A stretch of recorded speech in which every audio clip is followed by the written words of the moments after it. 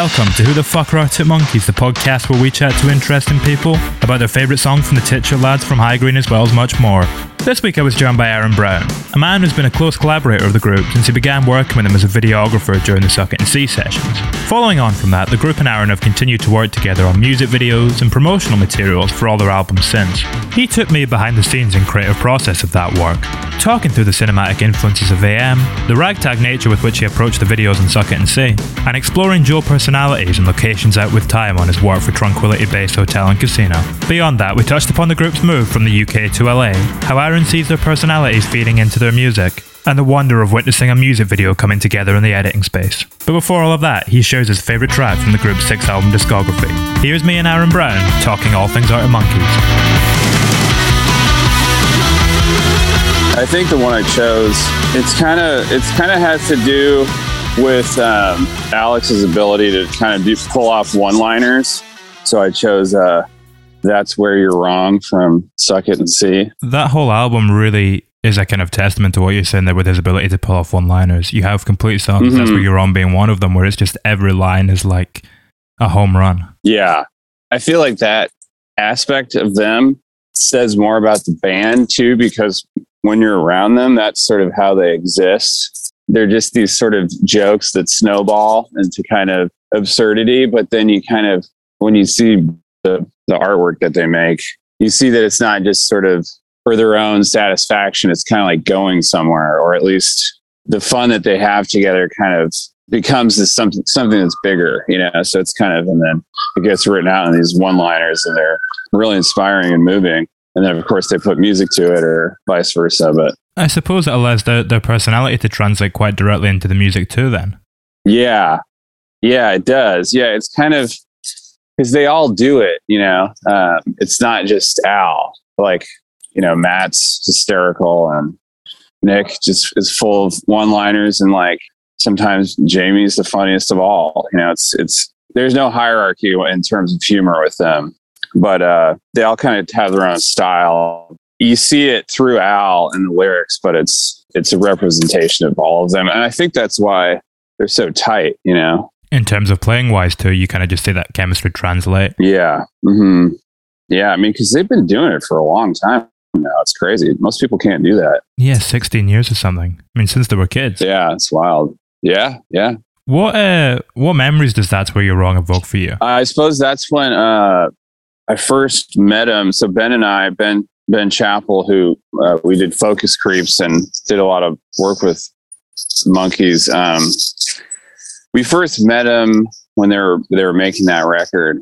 They were doing a song a day, I remember, in the studio. And I think they were tracking it in a sort of minimalist way with James Ford. I think they would only use 8 tracks, or I can't remember what it was, but then they would punch in overdubs and stuff, kind of like how they would do it in the olden days.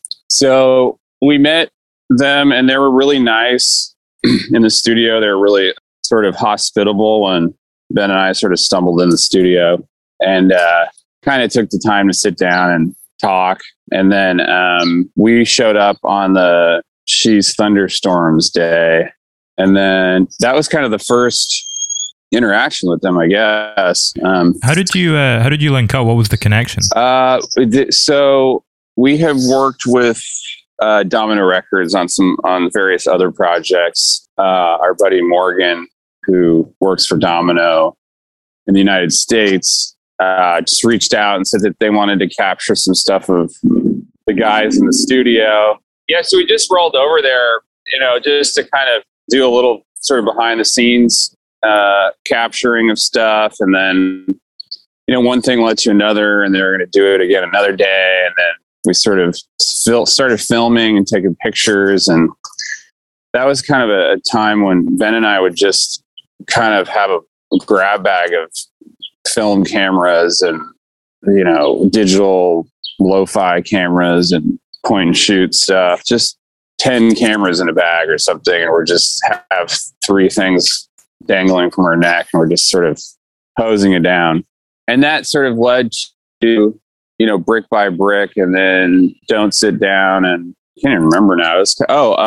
the Shala La La one. There was kind of a live thing. It was just sort of, we would just roll around with them in LA, and then went over to London and then Sheffield, and would just sort of photograph and film stuff, and then would make videos with it later. It's interesting, you mention the idea of LA and then also Sheffield, where they're from, in these different two quite opposing locations. Because there's a quote from you that I really love where you've said before that you'd rather be told what the story is by the location than tell the story with a pile of props. Mm-hmm. How did you see that kind of fitting into those videos with those two opposing places? I think there's always been a fun romance between LA and England. I think that at least, you see this kind of funny journey with artists where they sort of leave England for LA as this sort of refuge. But it's a funny thing to do because it's so different. It's hard to know if you would like it, and for me, I think I identify with that because I always really admired a lot of artists from England, and where does that admiration come from? How would I really know that I would even like somewhere like that, or idealizing a place that you've never been? Something about it just sort of evokes a lot in our respective imaginations, I think. So I got a chance to, live over there, and they got a chance to live in LA. And I think at that time in our lives, it was just a funny kind of opposites attract. I guess the key word you mentioned there too is imagination, and that you kind of impart your own ideas of what it's going to be onto the place. What makes that a little bit more magical. Yeah. Yeah. Because, here's a funny sort of sobering example is that, in my case, you go to somewhere like England, you go to somewhere like Yorkshire, you go to somewhere like, or like Scotland, where you think of Scotland, you just, bands just don't stop kind of emerging from your memory. How could a place as small as Scotland create so many kind of artistic bands, of all kinds of genres and stuff. And then you go to Yorkshire or you go to Scotland, and sooner or later you have to admit to yourself it's pretty boring. There's nothing going on, and it's sort of cold and boring, and people are funny and nice, but they're also kind of closed off too. So you start to realize, it's all in your head. All this stuff is your imagination, but it's also a product of that boredom. I would imagine, if you get bored, you go inward and you sort of tell jokes, and you pick up an instrument or pick up a pencil or whatever. And it's one of the most inspired places creatively, but at the same time, you don't experience that when you're there, just sort of, bumming around and doing, it's not like an extroverted thing. It's very internal and, imaginal or something. Yeah. We're saying. And I think part of it too is what we kind of started off talking about with the notion of moving to LA. Part of it is perhaps fueled by this desire for escapism and bands trying to get out of this place. Mm-hmm. Yeah, exactly. Yeah, and what better landscape to put that, those, imaginary fantasies than LA. I mean, because you're not alone there. Everybody does. Everybody does it to LA. I didn't grow up in LA, so it's this funny kind of place. Like a lot of people say, it's like the last stop on the train. It's like if you're unsettled or you're moved by your imagination, like you don't stop until you kind of have to in LA. There's nowhere else to go. You've gone everywhere. So there you are. Do you go for it and like sort of go for the big thing? Or there's also this really rich kind of underground artistic scene that you discover there. And LA becomes this thing that's much bigger and much more sort of multifaceted than you're told as an outsider. So then it's kind of, then you have to ask yourself, do I like this? Do I like what LA actually is? And I think it's not as exciting, I don't know, than it may have been even just 10 years ago. I think things have gone online, and you can be creative in different ways. You don't have to like chase this kind of narrative that LA sort of fulfills. Yeah, I don't know if you've seen Once Upon a Time in Hollywood, but I feel like that's the vision that we kind of still have of LA, even though that died 50 years ago. Yeah, totally. That really kind of nails the sort of poles of the light and dark of a place like LA, you know, because when you create so much star power, it'll inevitably create some comparable sort of underbelly of equal or greater size, you know, which we find in the Manson characters. It's really a kind of point in history when you're able to see that dichotomy of the city on full view at the most extreme version of it. Yeah, and you see, I mean, it's cool how the guys you saw them sort of orbit around that fantasy of LA because they spent a lot of time there and they really sort of settled into it, but then they sort of orbited back to, of course, you know, so you get AM, right? So it's a big kind of public celebrated event, which was created in LA. It was kind of created. Feels like a very American record. Yeah. And then you sort of see him kind of the gravitational pull go really deep, dark back into this kind of symbolist sci-fi sort of slowed down inner, more or less like psychedelic sound of tranquility. And it's kind of that you just start to see like the extremes of what they're possible or what they're capable of, but also that I would say reflects like anyone when they're sort of driven or sort of committed to following that fantasy, say like somebody from England would be to LA, and the whole culture and the whole persona that you create with something like that. And then it sort of snaps back, taking them down, deep, dark down back to, you know, the European continent. You know, it's kind of a funny thing. And that's what we're kind of exploring in the Tranquility videos, is like the split that happened. You know, there's this sort of the genuine creative inner artist. And then there's the kind of, who's kind of shaggy and, you know, and has a beard and stuff. And then of course the kind of built up outward facing character that's clean shaven and kind of has, you know, primary colors, and they're very contrasted colors, whereas the bearded one's a bit more earth tones and things like that, you know, because you kind of hanging out with them, you see the ability they've had to develop to be able to go back and forth, you know, kind of, and it's hard. It's not many people can do that without just burning out. When it comes to those videos too, I heard that you lived in the house that 4 out of 5 was shot in for a little while too. Yes. Yeah. So yeah, I was dating Grania, whose family ancestry was associated with that house and still is. They still do an amazing job at, you know, stewarding that property and, you know, generating interest in it. And it's such a beautiful place. It's an inspiring place. Does it feel a little bit like time travel? Does it feel quite preserved in a different time? Yeah, that's a good point. It's that tension of those kind of poles where it's like you're in the past, but you're in the present, and it's just constantly pulling at you. And for somebody like me who, you know, grew up in California, that's probably one of the newest places in the world in terms of whatever kind of culture we live in. Of course, there's people that live here and have lived here for a long time that live differently than we do. But, you know, in the case of, you know, the culture that we live in, California is very young. There's not a lot of old buildings, let's say. So you go somewhere like that and it really provokes a lot of feelings you've never felt before.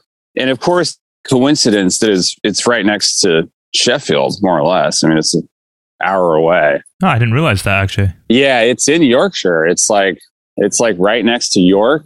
That was a weird point of conversation that we kept sort of going back and forth about, because we didn't know if we wanted to film it there or not. You know, did it seem obvious? Did it seem like we had to do it? Or did it seem like we absolutely shouldn't, you know? So we kind of kept, you know, ping-ponging back and forth. I think that we were actually pretty decided for a while that we weren't going to.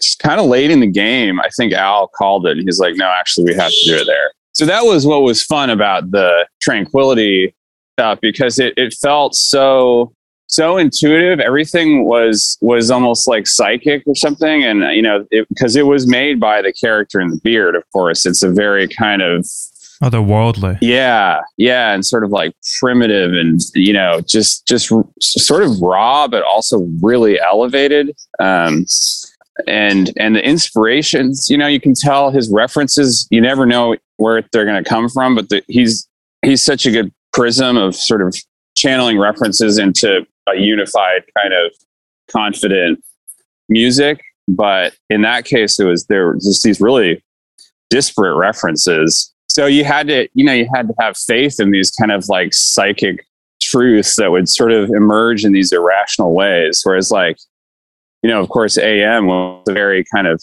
felt more deliberate, although there were times when it didn't, when they were making it. But so when he said, we got to do it at the castle, it was like a light bulb went off. It was like, okay, this is like a, lily pad that we've just come across in a sort of dark, lake of unknowing, just kind of trusting in whatever came to us or through him or just through talking and stuff. It's kind of fascinating, this line of conversation we've gone down to, because when we look at that, their kind of musical progression, from Suck It and See to AM to Tranquility Base. Yeah, exactly. It's almost paralleled in the videos in a sense that with Suck It and See, you were very much kind of just capturing the reality of what was happening there. You said filming them in the studio and stuff and on the road.